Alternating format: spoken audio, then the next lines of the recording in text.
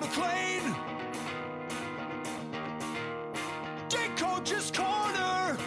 You're listening to the Rugby Coaches Corner podcast with your host, Andy Plymer, For someone to explain.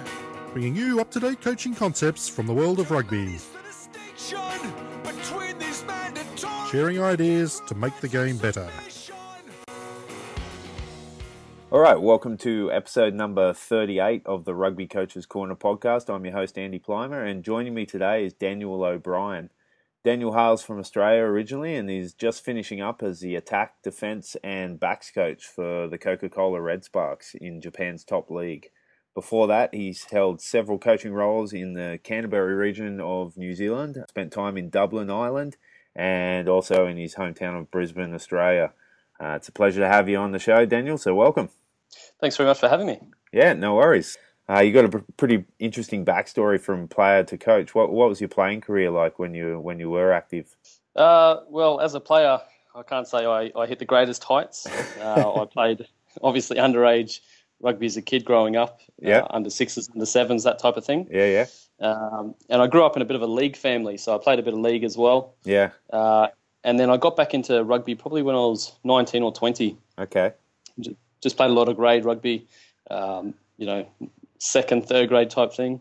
But it was sort of coaching that grabbed me pretty early and overtook the playing aspirations. And I guess from my mid-20s, I focused more on my coaching than my playing. Right.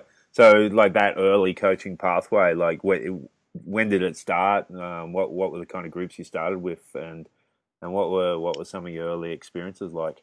Well, I started coaching in 2003. I'd played the previous season with the University of Queensland and had these aspirations to go into coaching, and I was lucky to be put through an ARU Level 1 coaching course by both the University of Queensland and Kenmore Bears in Brisbane.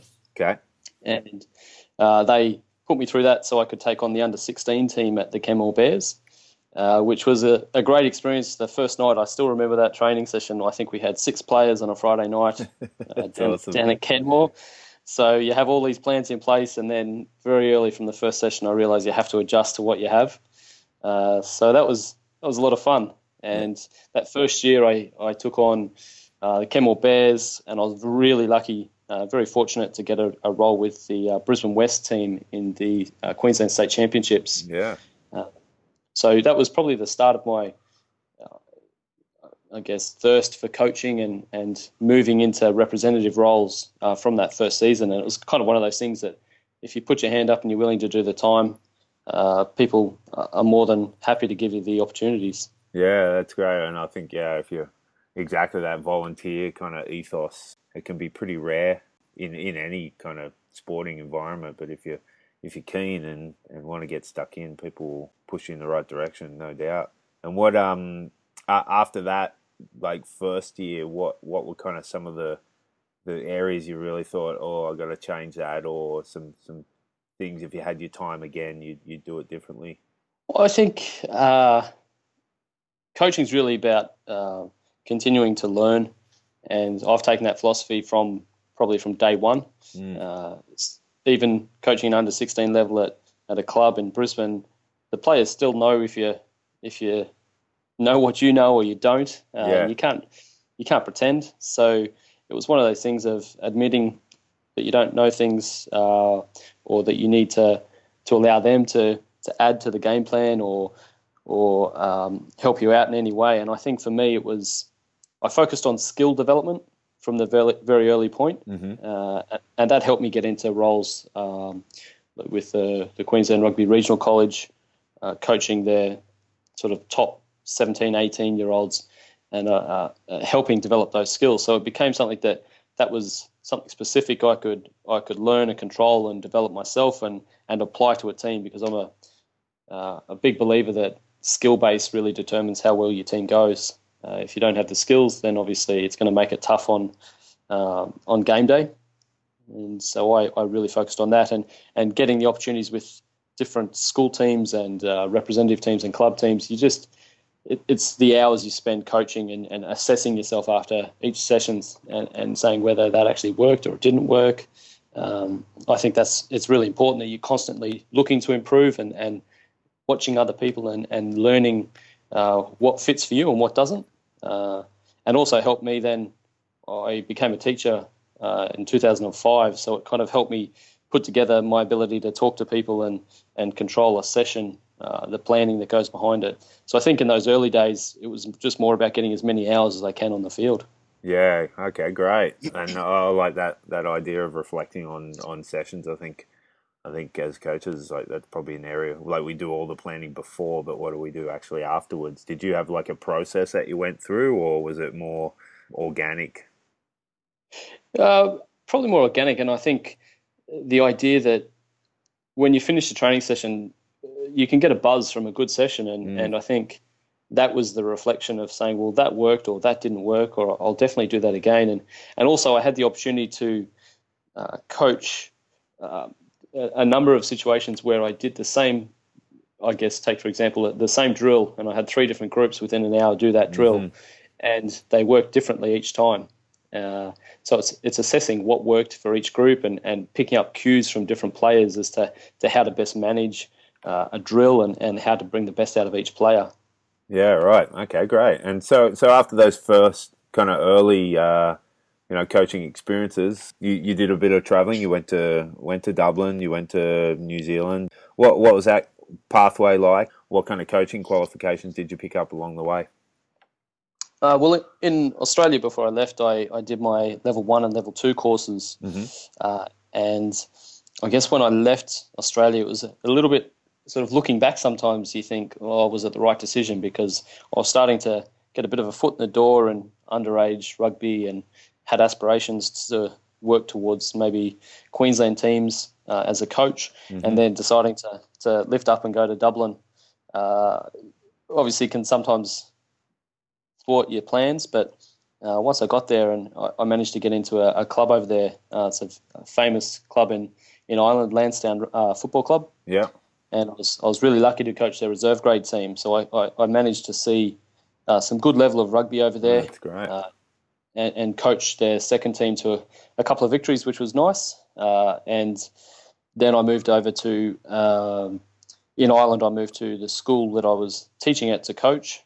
We did the Junior Cup, and I was also lucky to get some spot coaching with the Leinster Youth set up. So it was just a matter of seeing all different coaches and different ways of doing things. And I think it's, no matter where you go in the world, you've just got to put your best foot forward and take any opportunity that comes and make yourself known and keep developing. And then obviously I went to New Zealand, landed in Christchurch, and my first year there I arrived during the World Cup actually for in 2011, which is obviously not great memories for the Wallabies. You would have been really popular. Yeah, especially I remember walking home after the semi-final with a mate of mine, and thanks to George Greig, and all we could hear was 4 more years, boys. Yeah, I don't envy your position in that one. I got to hide in the basement by myself, so that was a way better option. Yeah, well, that was my welcome to New Zealand, so that was good. But the next year, I managed to get a role with the Christchurch Football Club Premier Colts, and great. I was also working at Christchurch Boys High School, coaching their second 15 and teaching there as well. So I landed pretty well in New Zealand and just put my head down, and again, as many hours coaching as you can. And again, I've been very fortunate in my career to pick up little roles here and there. And that following year, I ended up with the Christchurch Football Club Division 1 team, where I was there for 3 years. So again, you keep stepping up levels. And I remember I was always probably in a bit of a hurry to become a professional coach or to get to that next level. And you put a bit of pressure on yourself. You're constantly wanting to win and wanting to get that next representative appointment or whatever comes before you. But I remember getting to the Div 1 team at Christchurch and actually sitting back and reflecting and relaxing and thinking, you know what, this is a good level, and I'm proud to have gotten to this point, and whatever happens from here is a bonus. So yeah, I was pretty content at that point, and I remember the first days of training there and some good calibre of players who'd played the likes of the Crusaders and Canterbury ITM Cup. So it was good learning again for myself to experience, and especially New Zealand rugby. It is, I guess, as much as it pains Australians to say it is the home of rugby really when it comes absolutely. the quality of players, even at club level. They're just hard workers, especially down in Canterbury. It's a bit more of a country area, and they're quite tough. And any given day, game day, we'd play. I remember my team lining out against the likes of All Blacks, Don Bird playing against us. Wow. Jordan Tafua for the Crusaders. Every week there were quality players, and in even one week after Richie McCaw's 6-month layoff, he actually came back and played for my club team for a game to get himself back into All Black fitness. So it's just one of those things that you get to see the quality players that are around even at club level. Oh, that's awesome. Yeah, that must have been a huge learning experience. And, from there you went on to coaching professionally. And I think I had to think that's kind of one of the reasons I wanted to get you on the show was it's just a great story, like you come from a grade level club playing background, not an international, not a Super Rugby player, but you blazed a trail and got your way into a professional coaching setup in Japan, and kind of gives us all hope, So how'd that go from there? From going from New Zealand to a professional coaching position in Japan? I think it's a funny thing because I had that same opinion. I was always researching coaches and seeing what their pathway was and how they got to where they did, and always sort of thinking of that next step. And I think if you give yourself a goal and you work towards it tirelessly, you can achieve those goals that you set yourself. And as I said before, it comes down to reflecting on what you've done and where you're wanting to head, and those things change. But also putting your hand up for any opportunity. And, I was lucky to get a bit of some opportunities with the Canterbury Metro and Canterbury Colts teams that have quality players coming through. And then just at the start of last year, before I got the role with the Red Sparks in Japan, I was with the Crusader Knights as their apprentice coach. So, again, learning off professional coaches, seeing professional players, how they perform, what type of things they're looking at within a game. It just helps your own learning. And I guess there was a coach who used to coach at Christchurch Football Club and is now the assistant coach at the Crusaders. I know being in a room when he mentioned that just because you're not getting paid, it doesn't mean you're not professional. And I think that's a good point. Really the way you need to approach these things. That doesn't matter if you're a professional or not, if you're getting paid or not. If you have your professional standards, then that's all that matters. So I think it's a matter of making sure you're well planned and know where you're going and you take the steps to constantly improve. Then eventually, even if you want it to happen a little bit sooner, eventually it does happen. No, that's great, and some good tips in there for sure. Okay, and so you get to Japan. What's a bit of a general description of Japanese rugby in terms of divisions and number of teams and those kind of things? Japanese rugby is quite unique, and I was told that coming over here, and you can take it on board, but once you get here, you really see quite an interesting setup. The top league is made up of 16 teams that are company owned. Okay. So you don't. There's only one team that has a place name to it. That's the Munakata Sunex Blues that are just up the road here in Fukuoka. The rest of them, like the team I was with, is company based. So I was with Coca-Cola Red Sparks. So it's company based. As much as it's a professional setup, and there is quite decent budgets when it comes to the clubs actually participating in the top league. I think there's only one team that is fully professional. The rest of the teams, their players actually work during the day and then train in the afternoon. Yeah, right. And then obviously teams will have their foreign players come and join the squads, and they're the only fully professional players in the squads. Right. Oh, that's really interesting. And so what's your in competition in season? What would your week look like? So if it's in competition, we've got a game on the Saturday. We have games on Saturday or Sunday, but most games on a Saturday. Monday would be a recovery from the previous week. Mm-hmm. So players obviously go to work in the mornings, whether they work in the office or vending area or whatever it might be within the company. And then we have team meeting at 2:00 in the afternoon, and then they have recovery after that. So it could be either a light gym session. We'll usually have a team clarity session and a units clarity session as well, but they're on the field for no longer than about 50 minutes. Tuesday, we step things up a little bit. So we have our team meeting. Every team meeting's at 2:00. Okay. Team meeting at 2:00, and then usually we're on the field then at 3:00.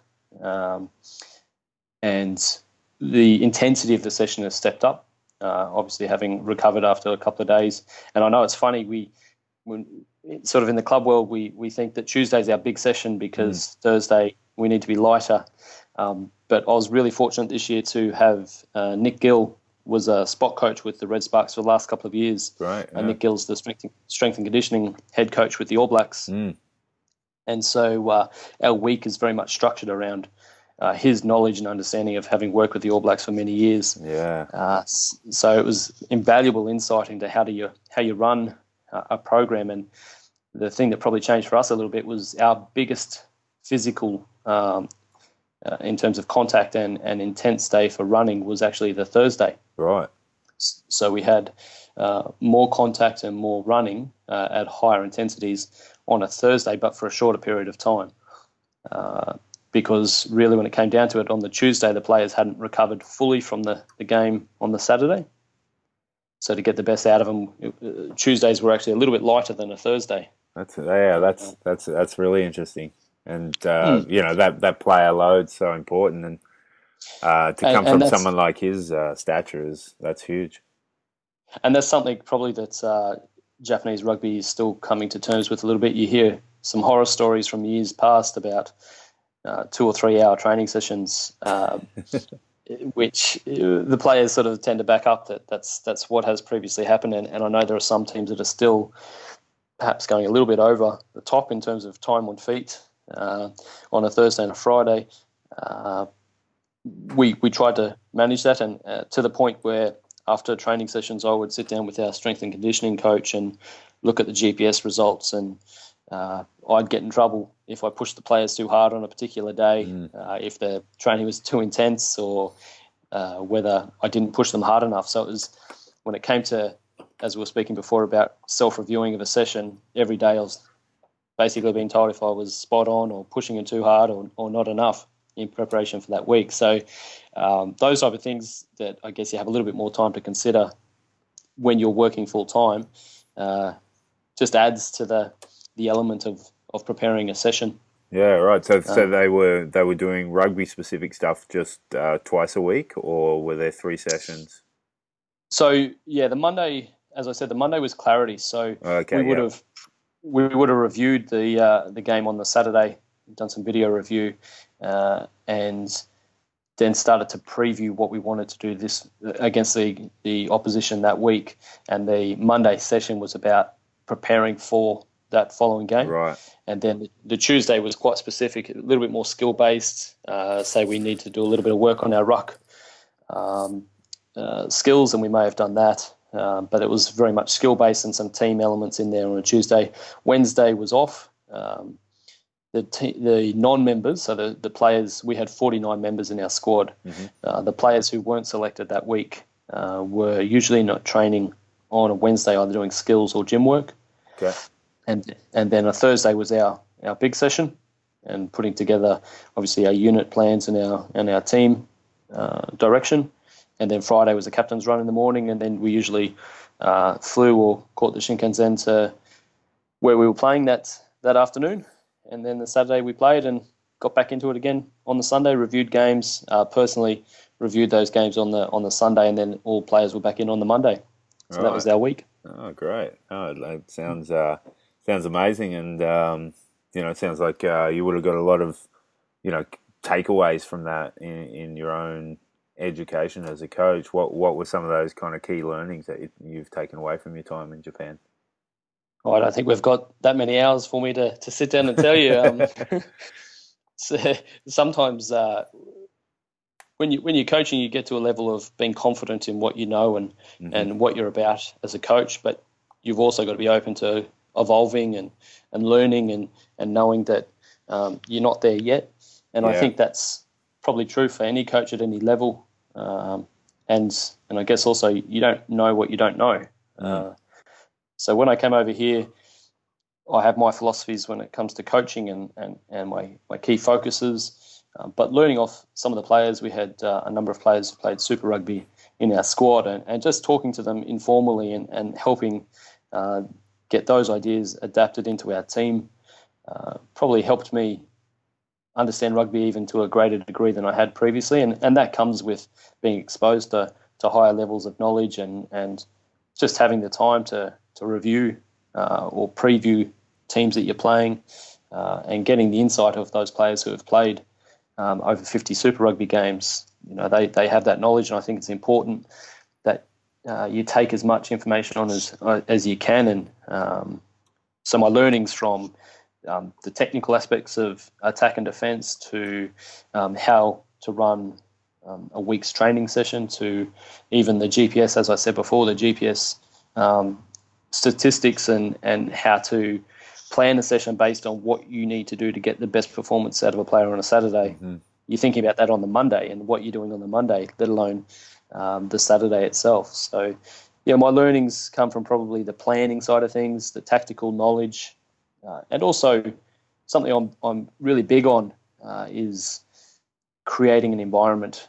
And I think that's why everyone plays rugby, really, is that mateship, exactly. and that bonded feel within a team. And that's probably something that I see as a big thing for me to be able to bring to a team. But Japan is quite unique in that those environments are a little bit more difficult to create. Mm-hmm. It's just a different side of things here. But you try and bring it in as much as you can with a little bit of fun at trainings, etc. So I think we were moderately successful there. Oh, that's great. And you had an interesting role there. You coached both defence and attack, and I think that's that's got to be challenging, and I think it's a challenge that a lot of coaches out there face, mainly out of necessity. How did you approach that, and were there any strategies that worked for you in terms of kind of separating one from the other? Well, when I first got the role, it was primarily as backs coach, and getting up here, kind of very quickly realising that I probably need to step into those areas, right. Which was extremely exciting for myself, coming from club level to moving into a professional environment where I was now in charge of attack, defence, many things. So it was quite exciting. Busy, obviously, because you're looking at games, previewing and 3 times. Reviewing kind of attack, defence, backs, and there are elements that I probably didn't do as well because you almost have to, things. You only have a certain amount of time, and you're trying to get through it all. But it's really important when you are, especially on the field. And probably the one tip I'd give is if you're looking at defence and you've got a drill. Obviously, you're going to have attackers in there. I remember in my early days, I'd probably slip into that element of coaching both areas of attack and defence within that drill, whereas now I'm very much focused. When I have a particular drill, I'm just commenting, just focusing on the defence side of things, if that's what I'm looking at. And the other coaches that we have there will monitor the attack and give subtle tips to individual players. But when we're doing a drill or a period of time on one particular area, that we stay focused on that. And simple messages too, I think would be key in that whole process when it's a pretty busy kind of situation going on, right? That's right. And the other side of it, I guess you've got to bring into it, is that being in Japan, my Japanese is is quite limited. It's improved as the season's gone on. Oh, that's great. You're also working with an interpreter, so you're trying to get through a number of things and provide as much feedback and detail to individual players, but you're also working with one interpreter.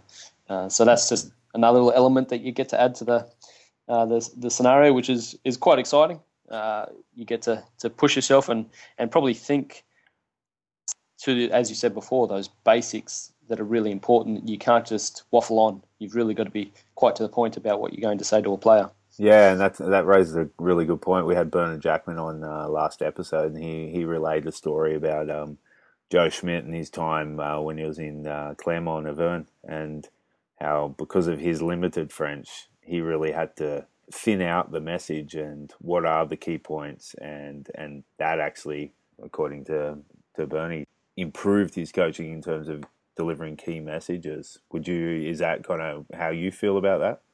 Yeah, I'd agree. I generally try not to waffle when I'm coaching, but everyone has that element of knowing what they know and wanting to get every detail across to players or other coaches. But I think it's important that if you can identify yourself what the key point is that you're trying to say, if you can do that in as minimal language as possible, then it helps the player, whether they're speaking English with you or it's in France or it's in Japan. The key really is trying to get across your point as quickly and as easily as possible. Okay, so just on your coaching, what's your favourite part of the game to coach, and what are some areas that you think you get the best out of your players in the way you set up your sessions?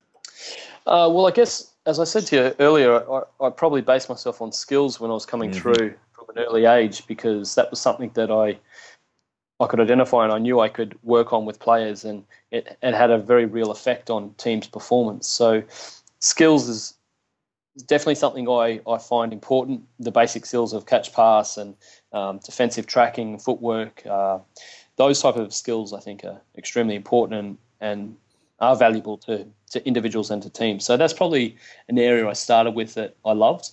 And then as you learn more, I think the idea of attack and defence, it's great because it's a little bit of a chess game with oppositions. How are we going to attack? How are we going to set ourselves up? What are we going to try and do to outfox the opposition?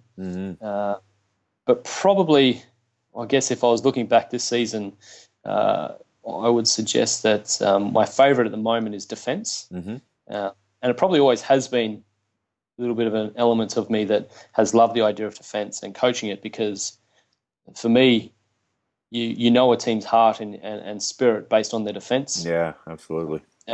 And it doesn't always have to be the most technically correct or tactically smart defence. If they're putting their bodies on the line, it says something about an individual and about a team.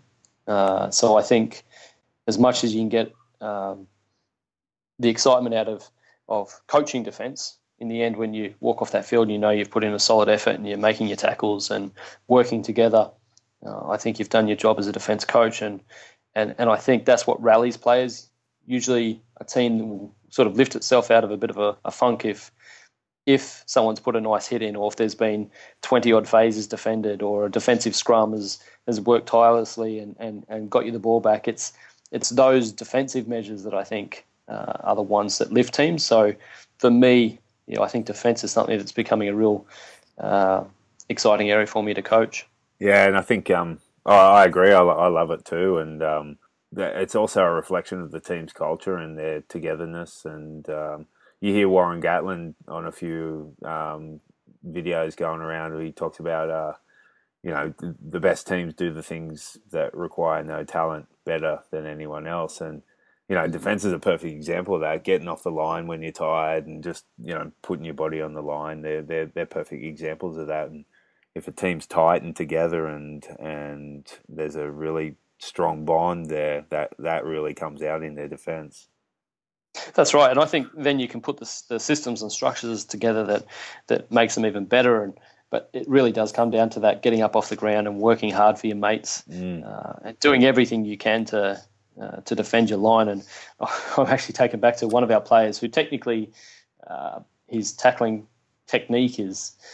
It's quite astray, but he there was one game where they were literally, the opposition were about to score, and he's somehow come from behind the ruck and headbutted the ball about 2 inches off the ground as the player was about to put it over the line to score. And that to me said that he'd do anything to save a try for the team. And I think it speaks volumes of his character and what he was willing to do for the team. I love it. You'd have 15 of him if he could.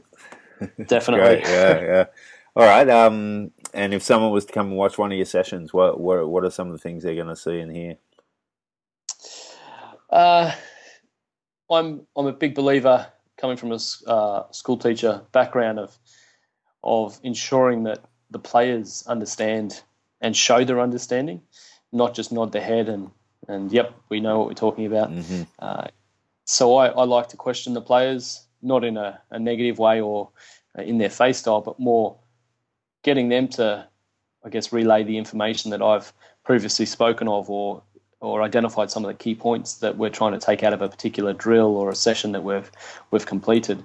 So I like to get the players to take a lot of ownership, and I also like training sessions that have an element of fun in it. There's good joking, good laughter, but they're hard working at the same time, and that they're high tempo. So as much as you can be restricted by the certain days that you're training because of a game coming up, etc., you can shorten the session but still have a good tempo of a session. That means that there's not a lot of standing around talking or messing about. You're getting the job done as quickly as possible, because I'm a firm believer of, if you're out there for longer than a bit over an hour, then you're probably wasting your time.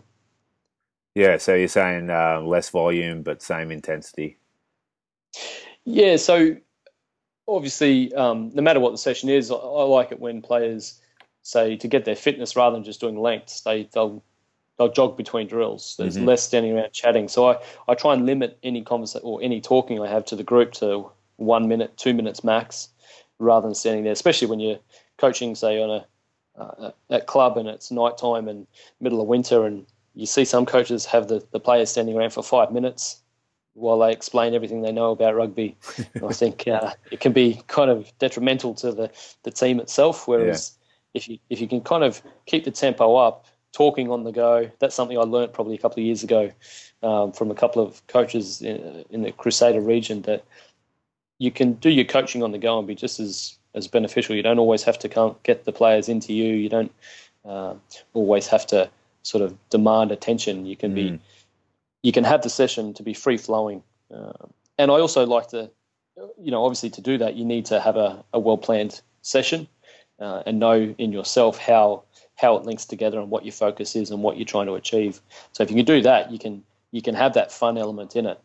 You can have that high tempo, and you can force the players really to show their understanding of what you're trying to achieve. Yeah, and I think on that too, I think getting players to coach players is a great way of maximising that time on the field as well. Definitely, especially if you're and it doesn't matter if you're in a Super Rugby setup, I'm sure, or a club setup. You've always got players that are who have the experience at higher levels, and I think as much as coaches we see our role is really important. I think sometimes it's the players who have been there, done that, who pass on that information to the other players that is probably more effective. I see my role as a coach really to direct our playing group of 49 players down a path of how I want the team to play and a style I want them to play, an environment that I want to create for them to be happy and to be excelling and to be positive. And I think the players play a big part of that. And for instance, when it comes to backs coaching, very rare that I'll talk to my unit and say that this is the move that I want them to use. I very much give it to the backs to decide, well, what are our strike moves from set piece, because I think they're the ones who probably enjoy it more than I do. They're the ones who get to do it and see it, and they all have their favourite moves, so I think it's important for them to take ownership of that area. And same can be said when you're coaching attack or defence. There's always someone who's got an idea, and as long as the coach you can bring all those ideas together and keep the whole team moving the direction you want it to, I think that's probably the biggest thing as a coach. You're moving everyone in that direction you want them to go, if you can get as much information and experience and voices from everyone in the group, then I think you're better for it. That's awesome, and I've really enjoyed chatting to you about this stuff. And we always end the show with the same final 4 questions. When you were a kid growing up in sunny Queensland, who was one of your favourite rugby players going around? Well, funnily enough, as I said before, I kind of grew up as a young fella following rugby league, so my favourite player was actually Greg Alexander for the mighty Penrith Panthers. Oh yeah, he's a beauty. But also, obviously, as I got further into rugby, George Greig and John Eales, and George Smith, who I was really lucky to actually coach against this year. He was playing for Suntory. Oh, fantastic. So that was a highlight for me. Oh, that's awesome. Yeah, no, some great names there. Absolutely. Okay, and what about now? Who are some of your favourite players going around? Uh, he's not really on the international scene anymore, but I really enjoyed watching Conrad Smith play Hmm. for the All Blacks. Yeah. He's a smart player, good defensive reading, and I also like the fact that he's a good character outside of rugby. He's done his law studies, and he's got a good head on those shoulders, and so I like following players with good characters as well as good players. Yeah. And with that in mind, a player I coached this year, who was actually the Japanese Sevens captain at the Rio Olympics, Tsuru Yusaku, who played for me this year for the Coca-Cola Red Sparks, is a real character player, a quiet leader, but body on the line every single week. He's another player that I think he's getting a little bit older now, and he's not necessarily going to go and play Super Rugby, but he's a player that I have a huge amount of respect for. Oh, that's awesome. Fantastic. All right, and what about coaches? Who's a high profile coach you look up to and like what they're doing? Probably the one that springs to mind for me would be Tabai Matson. Yep. The reason for Tabai is that he finished obviously playing, but he didn't just jump into a professional role straight away. I know he did a bit of coaching in Queensland, University of Queensland, and then kind of got his big break when he came back to Canterbury and was the assistant coach of the Canterbury ITM Cup, then became the head coach, and then became the assistant coach of Crusaders, and now he's the Bath head coach in England. And yeah, he's a very, very smart man when it comes to building environments, and I'm always all ears when he's talking to a group, because I think he's just has a really good knack of getting players to play the way he wants them to, and he understands the environment. So yeah, I think he's someone I'd like to follow and see how he's going in the future. Oh, awesome! And what about someone who's in the grassroots, kind of digging away and just doing really good stuff for rugby? Probably a coach at Christchurch Football Club who was my assistant when I was doing the Div 1 team there. Yeah. He was previously doing reserve grade and came up to do Div 1 with me, Terence Hunkin. Okay. He's just a real hard worker and has a great eye for the game, and just loves it. Does planning and his training sessions, some of the drills he comes up with are fantastic. So I think, yeah, he's someone who toils away and is a real servant of the game. And he has to be a good bloke if he was comfortable being an assistant coach to an Aussie in New Zealand. Yeah, exactly. I think they might have had to pay him for that one. All right. Well, I've like I said earlier, I really enjoyed having this chat with you, Daniel, and wish you all the best with your future coaching career. And just want to say a massive thanks for taking time out of your day to come on the show and share your experiences. So thanks very much. No, thank you very much for the opportunity, and yeah, it's been great. Thanks. All right, no worries. All right, cheers, mate. Thanks for listening to the Rugby Coaches Corner podcast. If you enjoyed the show, please leave a review via iTunes and keep listening for the next episode. You can also follow us on Twitter at RugbyCoachSCNR or via the website at therugbycoachescorner.com.